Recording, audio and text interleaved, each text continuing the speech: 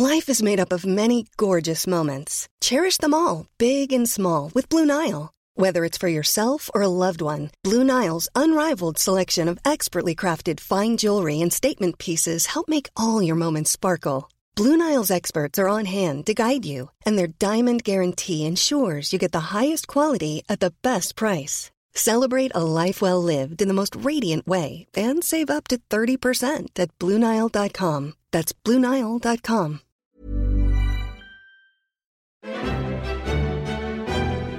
Hello everybody, welcome to Lions Watch, the Football Ramble's regular look at what's going on with the England men's football team. I'm Marcus Speller. And I'm Luke Moore. This week there's good news from the Jordan Pickford camp as he continues to prove Jose Mourinho wrong with his newfound confidence and calmness in goal. But is England's midfield looking slightly less promising? We'll discuss who can cover for Declan Rice and Jude Bellingham if required. And then Alexis Guerreros from the Cooligans podcast joins us to offer insight into the US men's national team ahead of their crunch match with England in just 20 days' time. That's a lovely touch. Lampard! Brilliant! It was in now. That surely crossed the line. It's not been given. Well, that was the worst performance I've ever seen from an England team. Ever. We were totally hopeless for 90 minutes. It's another wretched night for England at a major tournament. Did you also miss a left-footed player down the left side? Yeah, but where is that player? How are we going to win this tournament as England? And England win on penalties. A semi-final won by England at long last. Welcome everybody. Luke Moore, you're back in the pod. Thank you very much for having me back. I know that you're only as good as your last performance, and you know, the big man stepped in my stead and did a brilliant job. So I was wondering whether I'd get the call up again, but it turns out that I did. So thank you for having me back. Yeah, you did, yeah. Well, we had a 55-man shortlist for this week's edition. I wasn't you just on poked that. to yourself. Yeah. Didn't make it. And all 55 of them let us down. Yeah. So you're back. Yeah. And we're going to start off with some good news. And it concerns your former Mackham friend of mine, Jordan Pickford. He's found his form just in time for the World Cup, putting a man-of-the-match display last weekend in Everton's 0-0 draw with Fulham. And if you can go to Craven Cottage, Luke Moore, and keep a clean sheet and make some stunning saves in the process, my goodness, you're good enough for England's number one for me. Yeah, I heard a lot of reports were saying that you walked out of Craven Cottage yourself going, he's convinced me. That's it. He's won me over. Well, yeah, part of me was frustrated that Fulham couldn't find the way through, but looking at the bigger picture, I thought to myself, you know what, 0-0, that's all right. And he's hasn't Pickford really this season set himself apart and marked himself out as someone who's capable of just putting in these incredible performances again? After he did get a little bit of criticism here and there, and you mentioned one on the intro in the script just there with Jose Mourinho, but I would also point towards his performance against Liverpool in the Merseyside derby a couple of months ago as well, which was one where, okay, it's a couple of months ago now, so maybe it's a little bit churlish to still be talking about it, but it was such a hallmark standout performance. He made so many good saves, and he actually was the subject of quite a lot of an analysis from punditry experts, goalkeeping experts, who were just assessing that performance and saying, wow, what a great contribution. And it also made the chat and the narrative around how quote unquote busy and animated he can be, that kind of came to the fore as well, because it felt a bit like a tipping point maybe that he started to calm down a little bit. And what I'll say just finally, there's also been some coverage made about how he's employed a sports psychologist to help him with this calmness, to help him with this mindset. And a lot of people close to him have said that, you know, this has been part of the reason he's been able to improve and put in some of these performances that we're seeing. So I think he was probably the standout candidate. Well, he was the standout candidate to start for England and go anyway. I think it was probably pretty unthinkable that he wouldn't have done.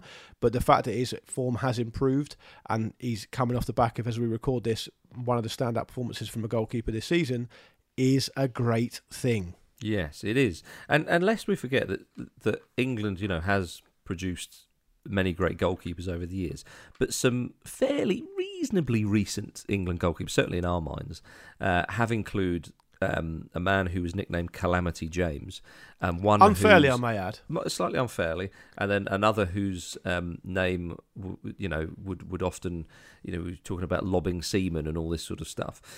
So fairly, that did happen. That did happen. Yeah. It was David Seaman before you think I've gone crude, but England goalkeepers have made errors before, high-profile ones, and actually Pickford has been one of the great success stories under Gareth Southgate. And absolutely, he's been excellent. I mean, the Jose Mourinho thing we should say was that after the Euro 2020 semi-final win over Denmark, when Pickford conceded to a great free kick, and it was, I think he'd gone the longest stretch without conceding for an England goalkeeper in England international history.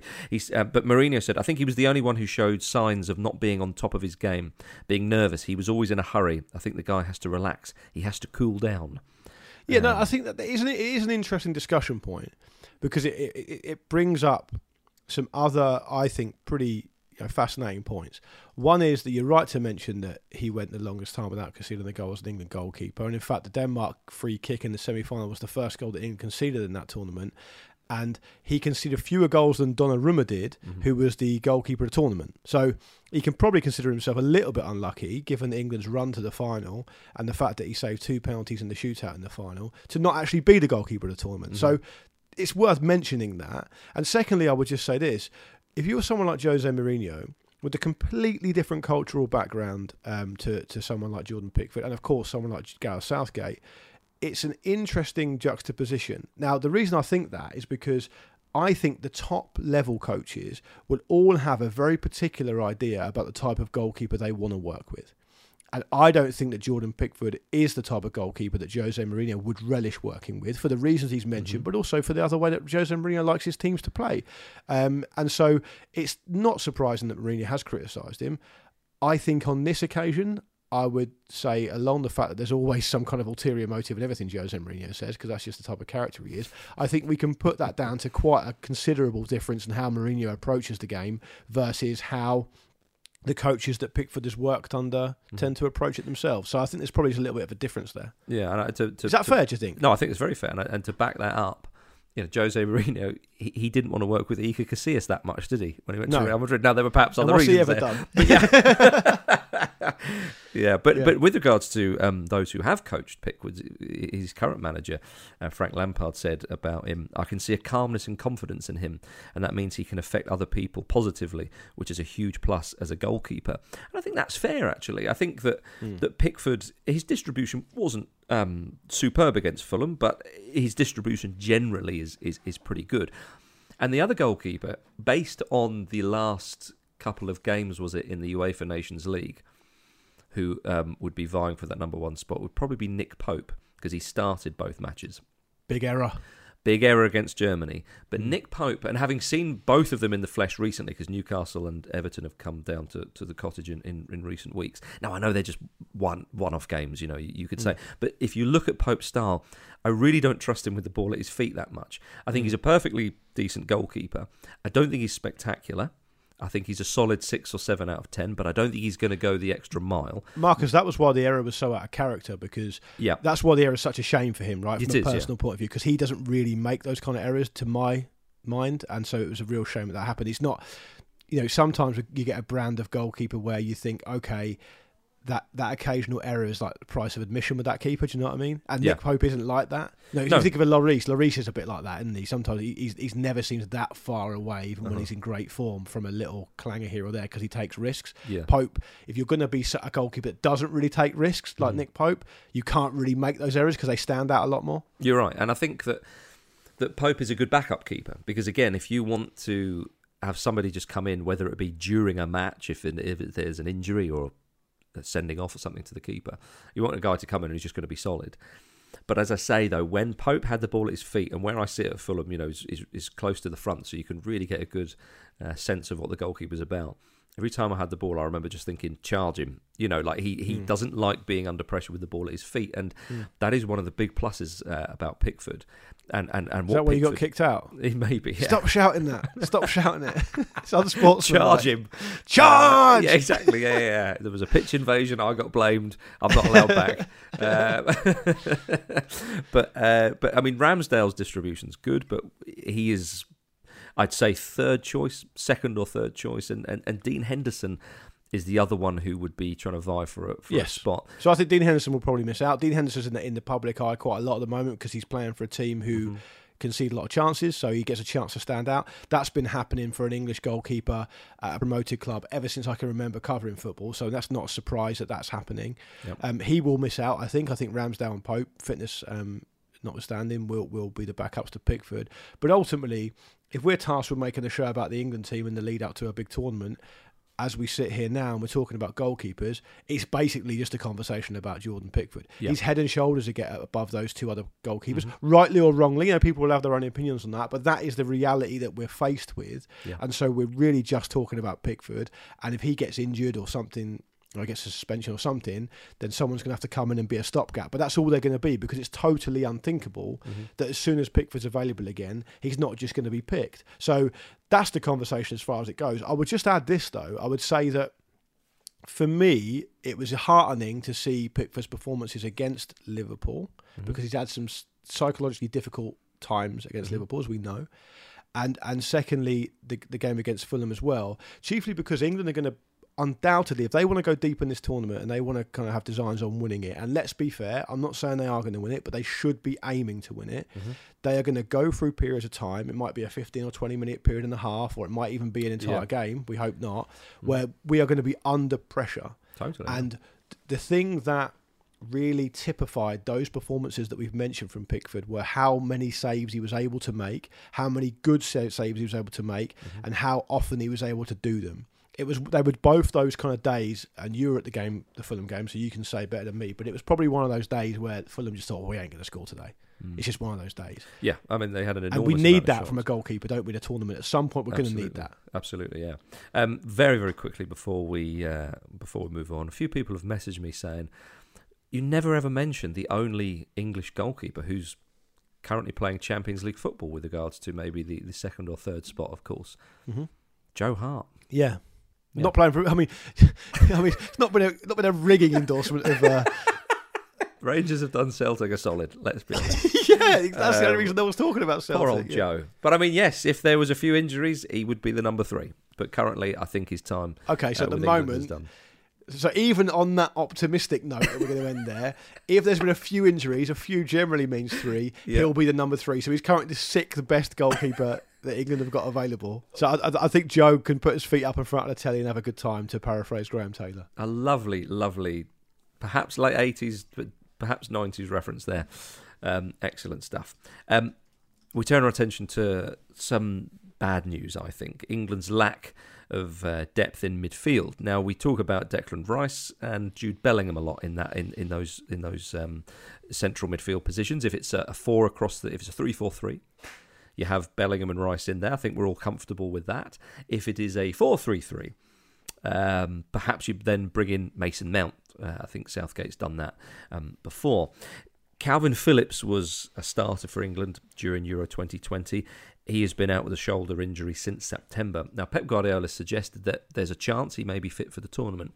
Even if he was, he's hardly kicked a ball.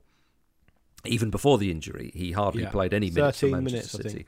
Yeah, exactly, yeah. So it is. It would be a bit of a gamble to take him, and I understand people would be willing to do that. But the other options in midfield, would be James Ward-Prowse. Now, James Ward-Prowse, I think, is a decent Premier League player, but it is a bit of a drop-off from, say, Jude Bellingham, for example. Jude Bellingham, one of the best midfielders at the moment in Europe, you could go as far to say. Yeah. The bad news for England is that Ward-Prowse has not been having his most influential start to the season for Southampton. He's just managed 1 goal and 1 assist in a struggling Southampton team, although perhaps that's maybe not all his fault, but it doesn't look too good.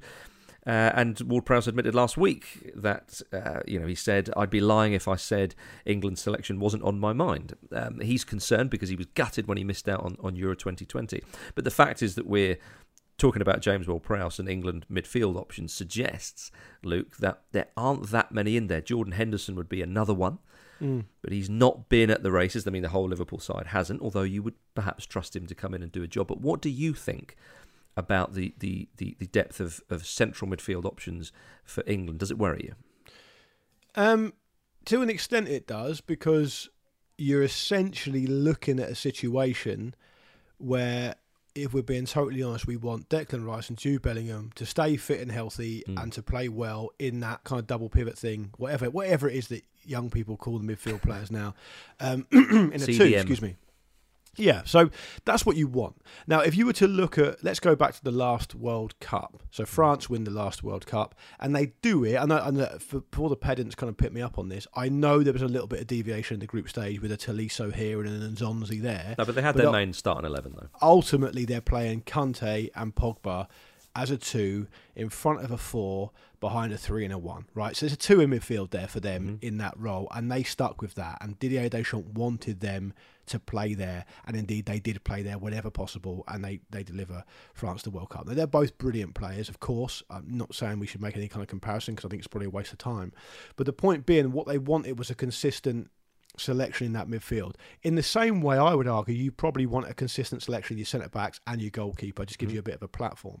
Now, if England are fortunate enough to keep Declan Rice, who I don't think's been in the best form this season at all compared to previous years, but he's the best candidate for that position, and Jude Bellingham, and I agree with your assessment of his, that's your ideal situation.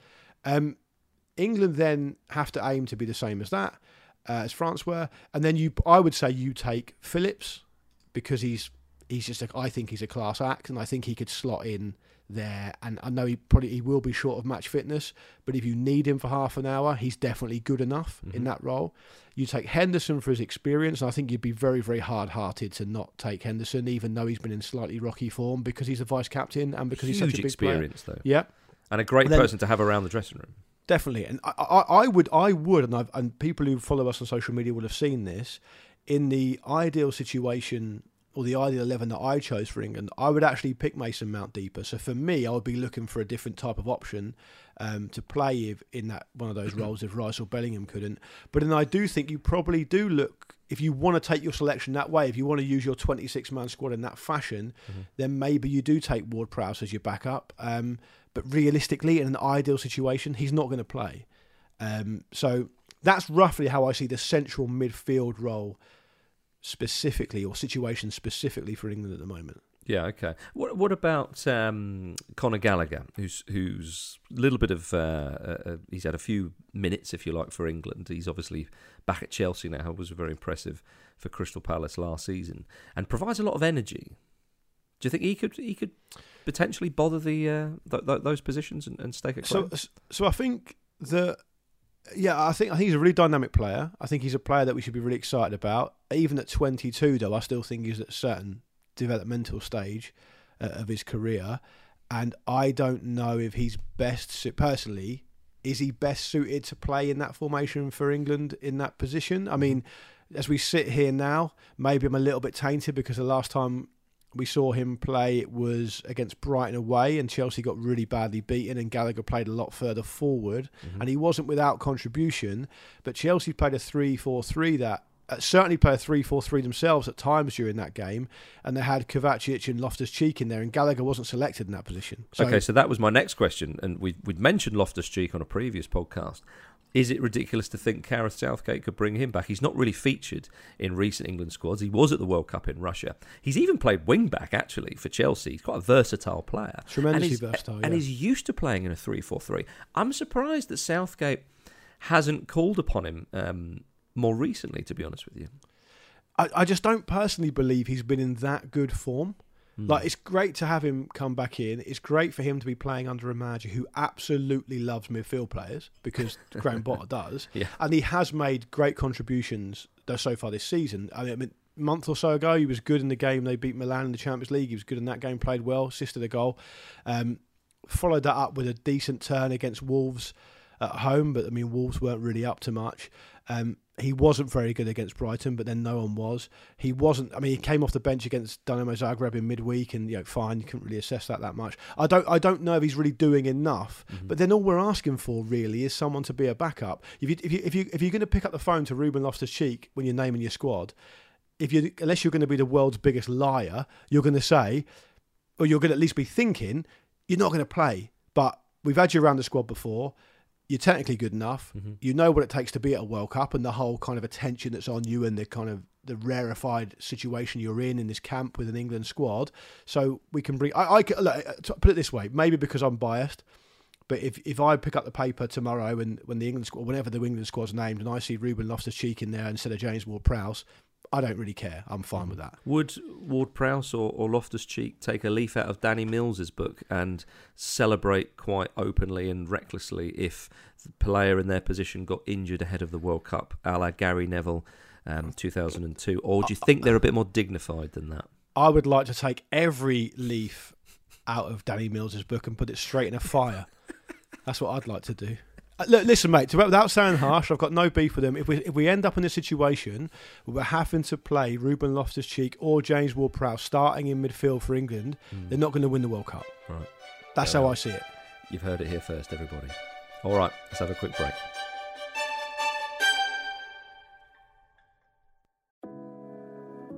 This show is sponsored by BetterHelp. A lot of us spend our lives wishing we had more time. The question is, time for what? If I had an extra hour in the day, I might catch up on the latest football news, take a lovely walk with my dog Sammy, or maybe interview someone using an orange peel and a broken iPhone. You know, normal journalism stuff. But it's not always easy to prioritise our time, and that's where therapy can be an extra helping hand. Therapy can help you find what matters to you so you can do more of it. Untangle any unneeded worries and start to value your time for you. So if you're thinking of starting therapy, give BetterHelp a try. It's entirely online, designed to be convenient, flexible, and suited to your schedule. Just fill out a brief questionnaire to get matched with a licensed therapist and switch therapists at any time for no additional charge. Learn to make time for what makes you happy with BetterHelp. Visit betterhelp.com/ramble today to get 10% off your first month. That's BetterHelp, HELP.com/ramble.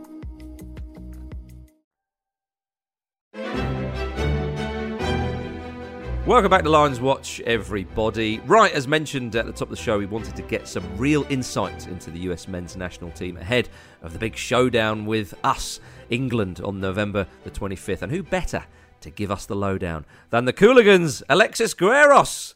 Alexis, how are you? That's right, baby. What's going on, y'all? A true life American. He's not even putting that accent on. I was going to say, yeah. Nah, this is how I talk. This is how y'all used to talk before you switched it up.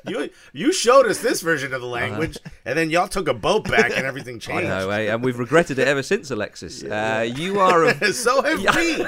I like it because it just makes Marcus sound even more English in comparison.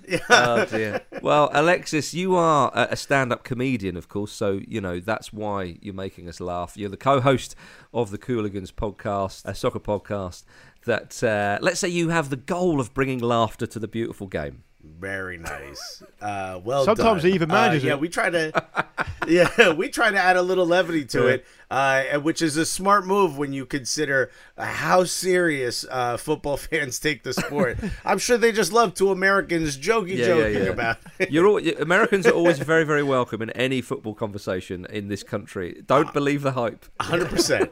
You also love when we manage your club. Yeah. You guys love it. We want more investment from the US, and that's part of the reason why we've got you on board. So, ahead of the World Cup, how well do you think the US can do? Because in recent years, we've seen them get out the group. We've seen them, even way back in 2002, get to the quarterfinal. How well do you think they can do in Qatar? I mean, quarterfinal for us. I remember sitting at a baseball game with a bunch of Scottish dudes on their bachelor party or stag do behind us. And we just started, I was like, what are y'all doing here? It's baseball, And they're like, oh, you're supposed to go to a Yankee game. No, and they're like, we didn't know it was going to take 7 hours to watch a baseball game. I'm like, yeah, it's It's called the day at the park for a reason, boys. And we just started talking about football, and I mentioned, the U.S. finished in the quarterfinals. He goes, "Oh, I know." He goes, "If Scotland would have finished in the quarterfinals, we would have burned Scotland to the ground celebrating." And I think for Americans, we're so used to winning in our own sports and doing well in the Olympics and whatnot that quarterfinals for us kind of felt like a bit of a failure in a general American sense. But I would love to get back to that for this World Cup. I don't think that's going to happen, but I do think we will make it out of the group. I've said this before. I do think we will top the group. If I had, gun to my head, I'd probably at least bet on second, finishing second. That's very confident. My theory is very simple. Very confident. Here, let me explain my theory because I think Wales cares more about beating England than any other nation in that group. The U.S. cares about beating England more than any other nation in that group. And Iran, Iran. Look, the government ain't on the pitch. Okay, the people are. And they don't hate America, right? The government hates America. And, I hope everyone in Iran is okay with everything that's going on over there. So I think England is going to walk into pretty much every match except for the match against Iran with being the one that's sort of being attacked. Let me just come in on this, Marcus, because I really wanted to make the listeners aware that if they're not aware that I was over in the US a couple of months ago and I guested on Alexis and Christian's show, and we had a lot of people, American-based listeners, contributing. It was like a live show. And Marcus, this will be interesting to you, and this is a question I guess to both of you.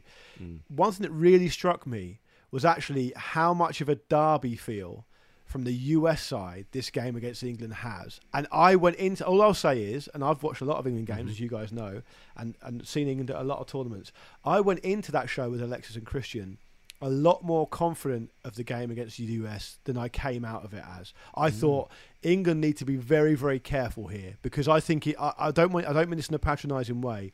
If the US do have embarrass them. If the US do have a disappointing tournament in general, I think a win against England will be something to really hang their hat on, and they'll really, really enjoy that. So, and that, to me, is a dangerous thing for England. And that would be the same for Wales, you could say. So. Although I do think Alexis has downplayed the whole business with the US and Iran quite a bit there, and I think Iran will be quite up for that game, but that's just me. So when England play the US, Alexis, who should England be most wary of when they come up against the Americans? And this is the difficult part, because if you do 11 versus 11, I don't know how many Americans are actually going to get in that squad, but individual talent has never really been England's problem. It's when you unite as a unit, and that's where America's strength is. This team, when we missed out on the last World Cup, the one big issue for us was we had all these individual pieces that were either on their way out or on their way in, but we didn't have a unified group. Greg Berhalter, who gives no one confidence when I say that name, including his children. And I love Greg. Greg, you the homie. But when I say that, his task was to come in and, the first few matches he lost against Mexico really badly, which is a massive rival for us. He lost some big matches up front, and it was, now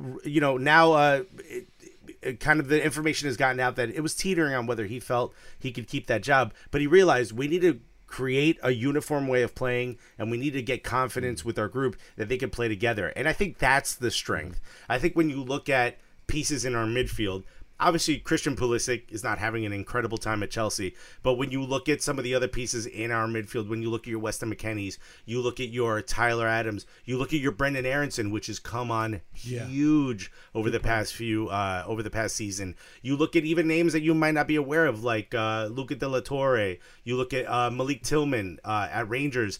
What you start to see a unit that can come together in a way that I think will give England problems. England also played really badly for 5 of their last 6. Yeah, all right. We've done 6 weeks on that. Yeah, I was going to say, Alexis. Yeah, you and San Marino, I think, were the only ones who didn't score, right? It's bad when they compare you to a mountain town. That's bad as a nation. Yeah, it is. It's very bad. When it's you and the dentist are the ones who scored only once. We've got a few listener questions. One from the American Georgie. You have sort of talked a little bit about this, but if we could pin your colours to the mast.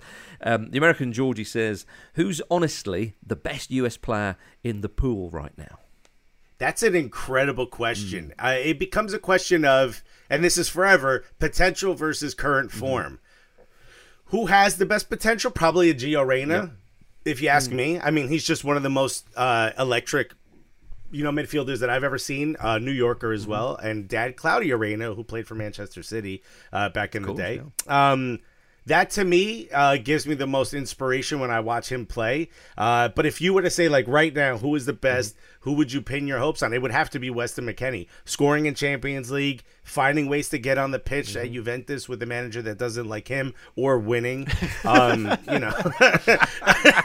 So I would have to say right now it's Weston McKennie and possibly Brendan Aronson, who I thought he might be a little bit too small, too light of a frame for the Premier League. But he's bodying. He is looking good in Leeds midfield. Yeah, I know. I think best Weston McKennie is a good shout. I think Weston we get behind that. Well, we got this from Weston McDonald's, as they call him in Italy. Of course they would. This one again. You touched on Christian Pulisic, but Chris says, "Do you think Pulisic has anything to offer at the World Cup?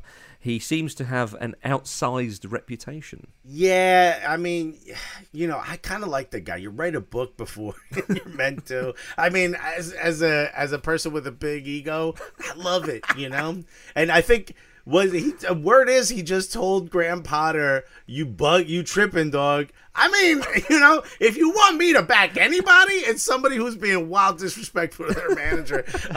But I think the problem with him is, you've sort of gone all in. You've pushed all your chips in the middle on this World Cup because you've got no other way of proving yourself besides getting out of Chelsea maybe in the January transfer window, which I hope happens at this point.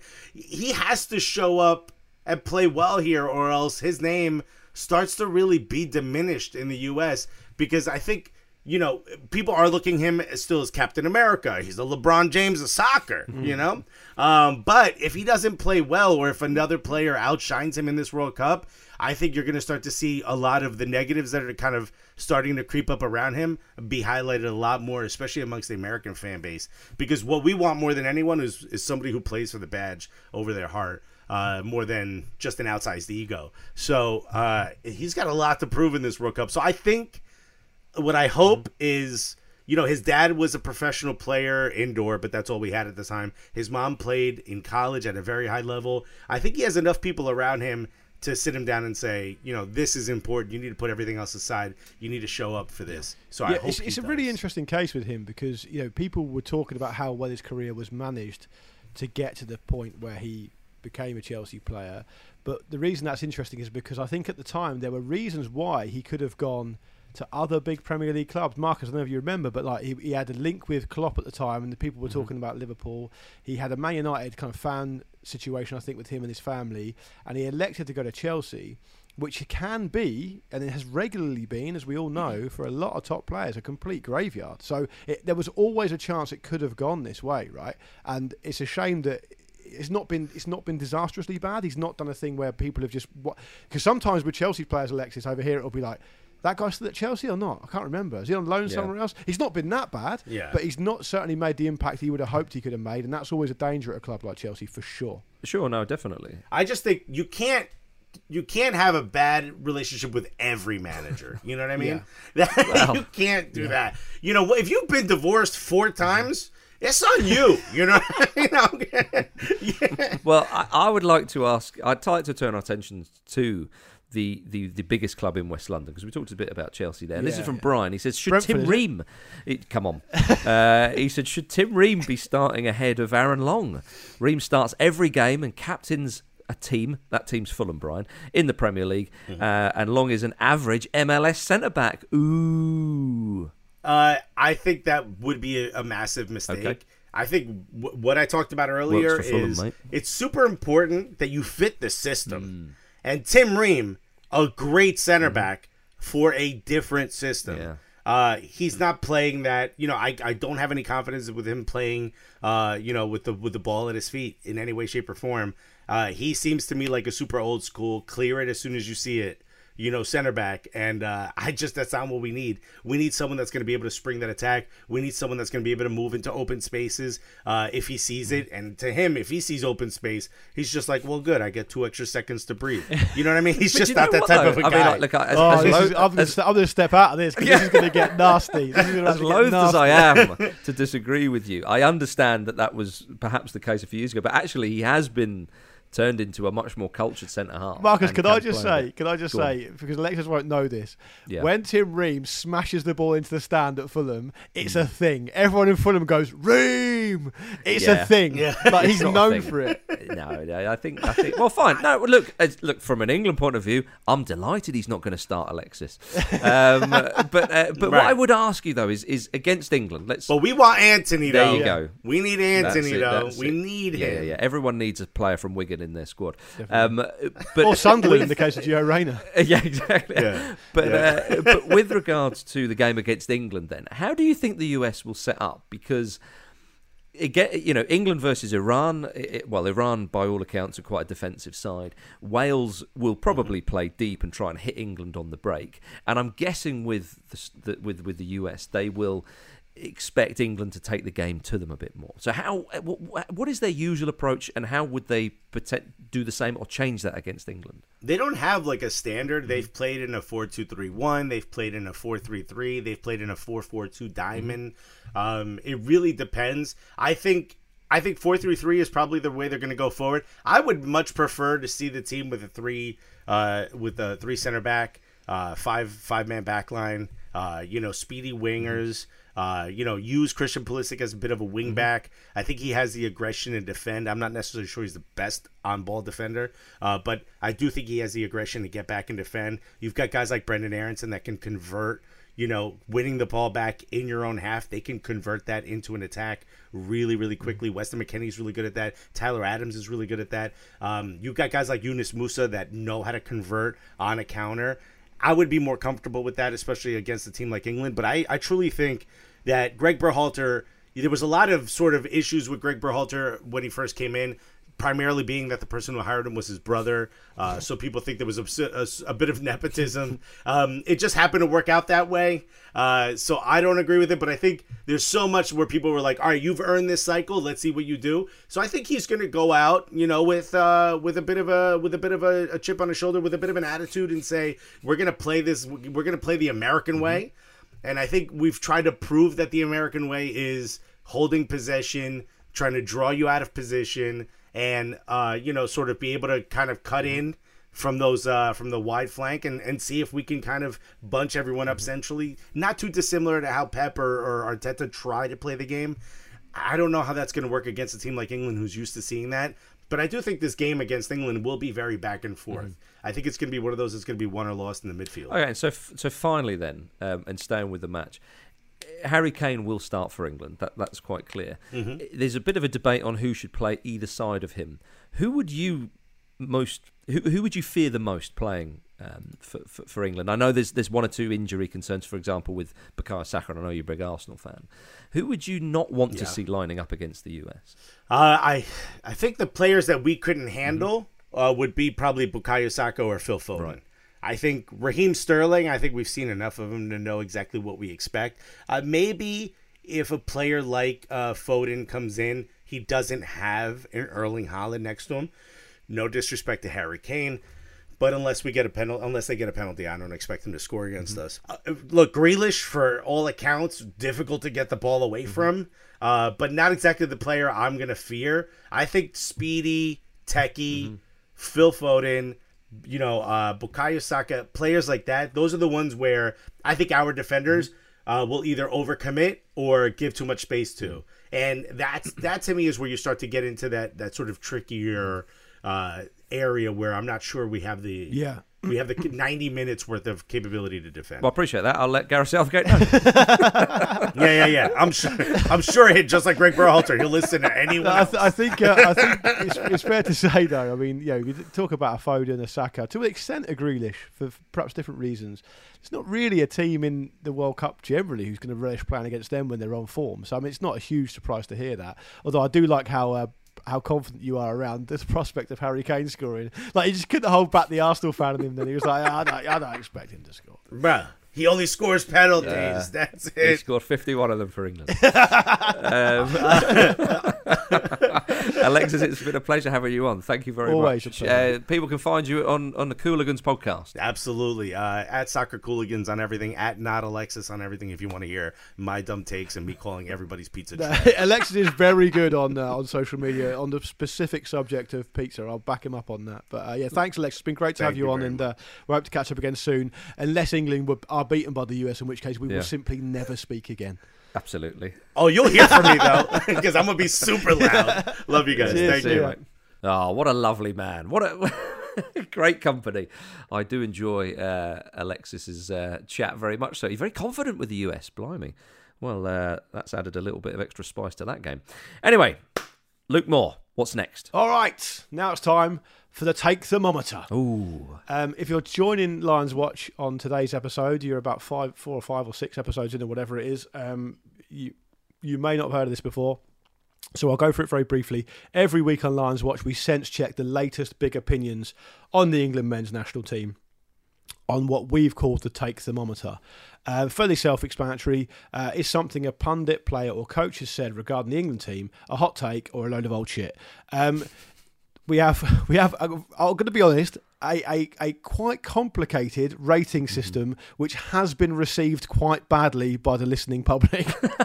But we're pressing on. We're too deep now. We're too deep to change it. So try and bear in mind. Listen carefully. If you're on the train or you're out for a run, make sure your mind doesn't wander, and then you'll get it. You'll enjoy it more if you aren't just switching off and then coming back into us talking about loads of weirdly named chilies. Carolina Reaper's the hottest. The Trinidad Scorpion Butch T is the least hot, is the mildest. But it's still bloody hot. Yeah, I know. We have to thought it through. Anyway, headline: Sam Allardyce. Oh, is that his first mention on this season's Lions Watch? Could be. He's bloody lucky to get one. He is. Sam Allardyce says England would win this year's World Cup if he was the manager.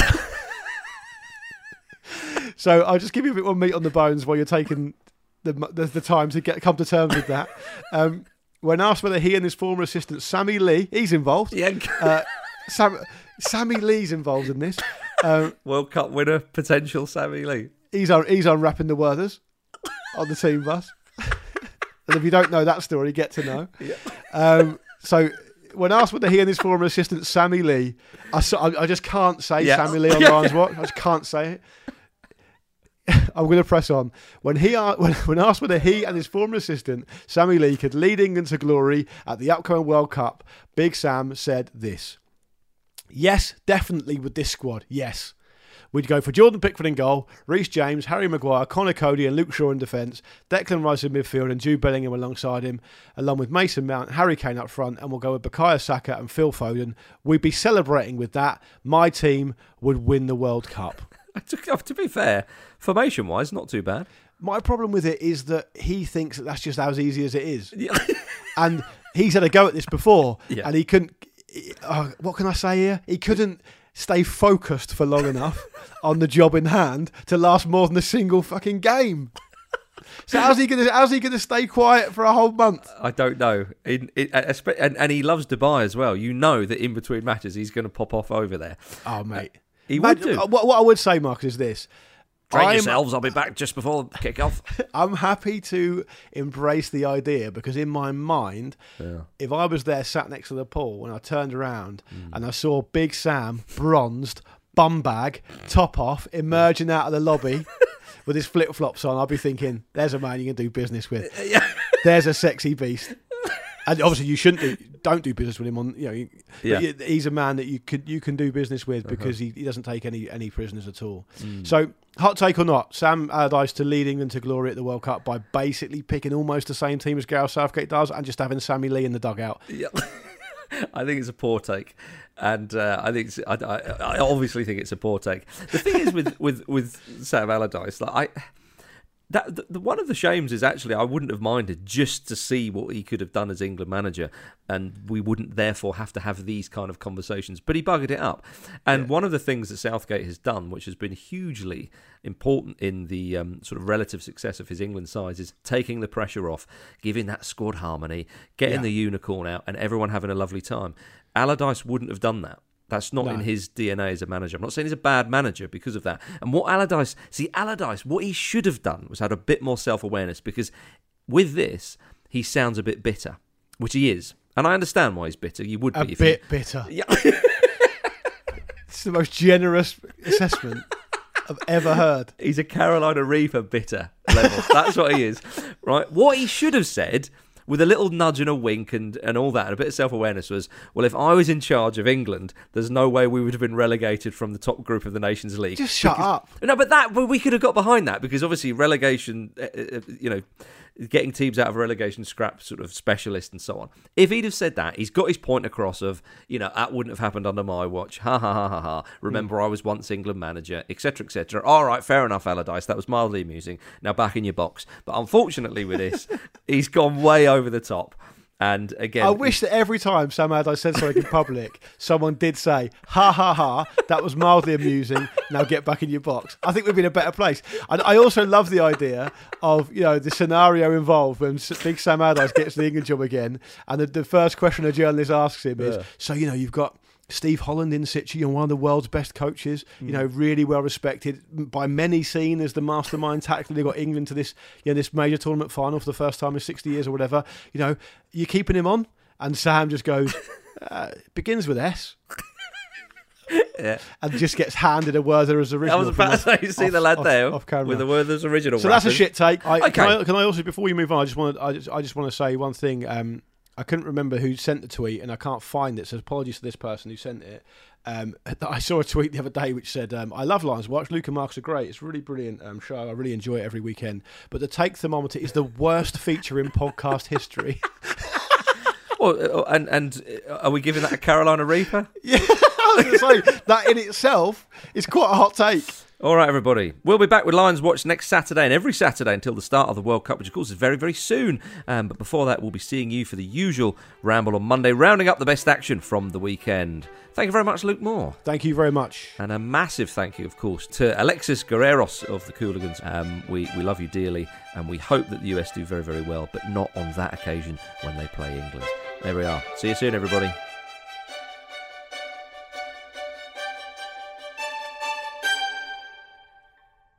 The Football Ramble is a Stack production and part of the Acast Creator Network.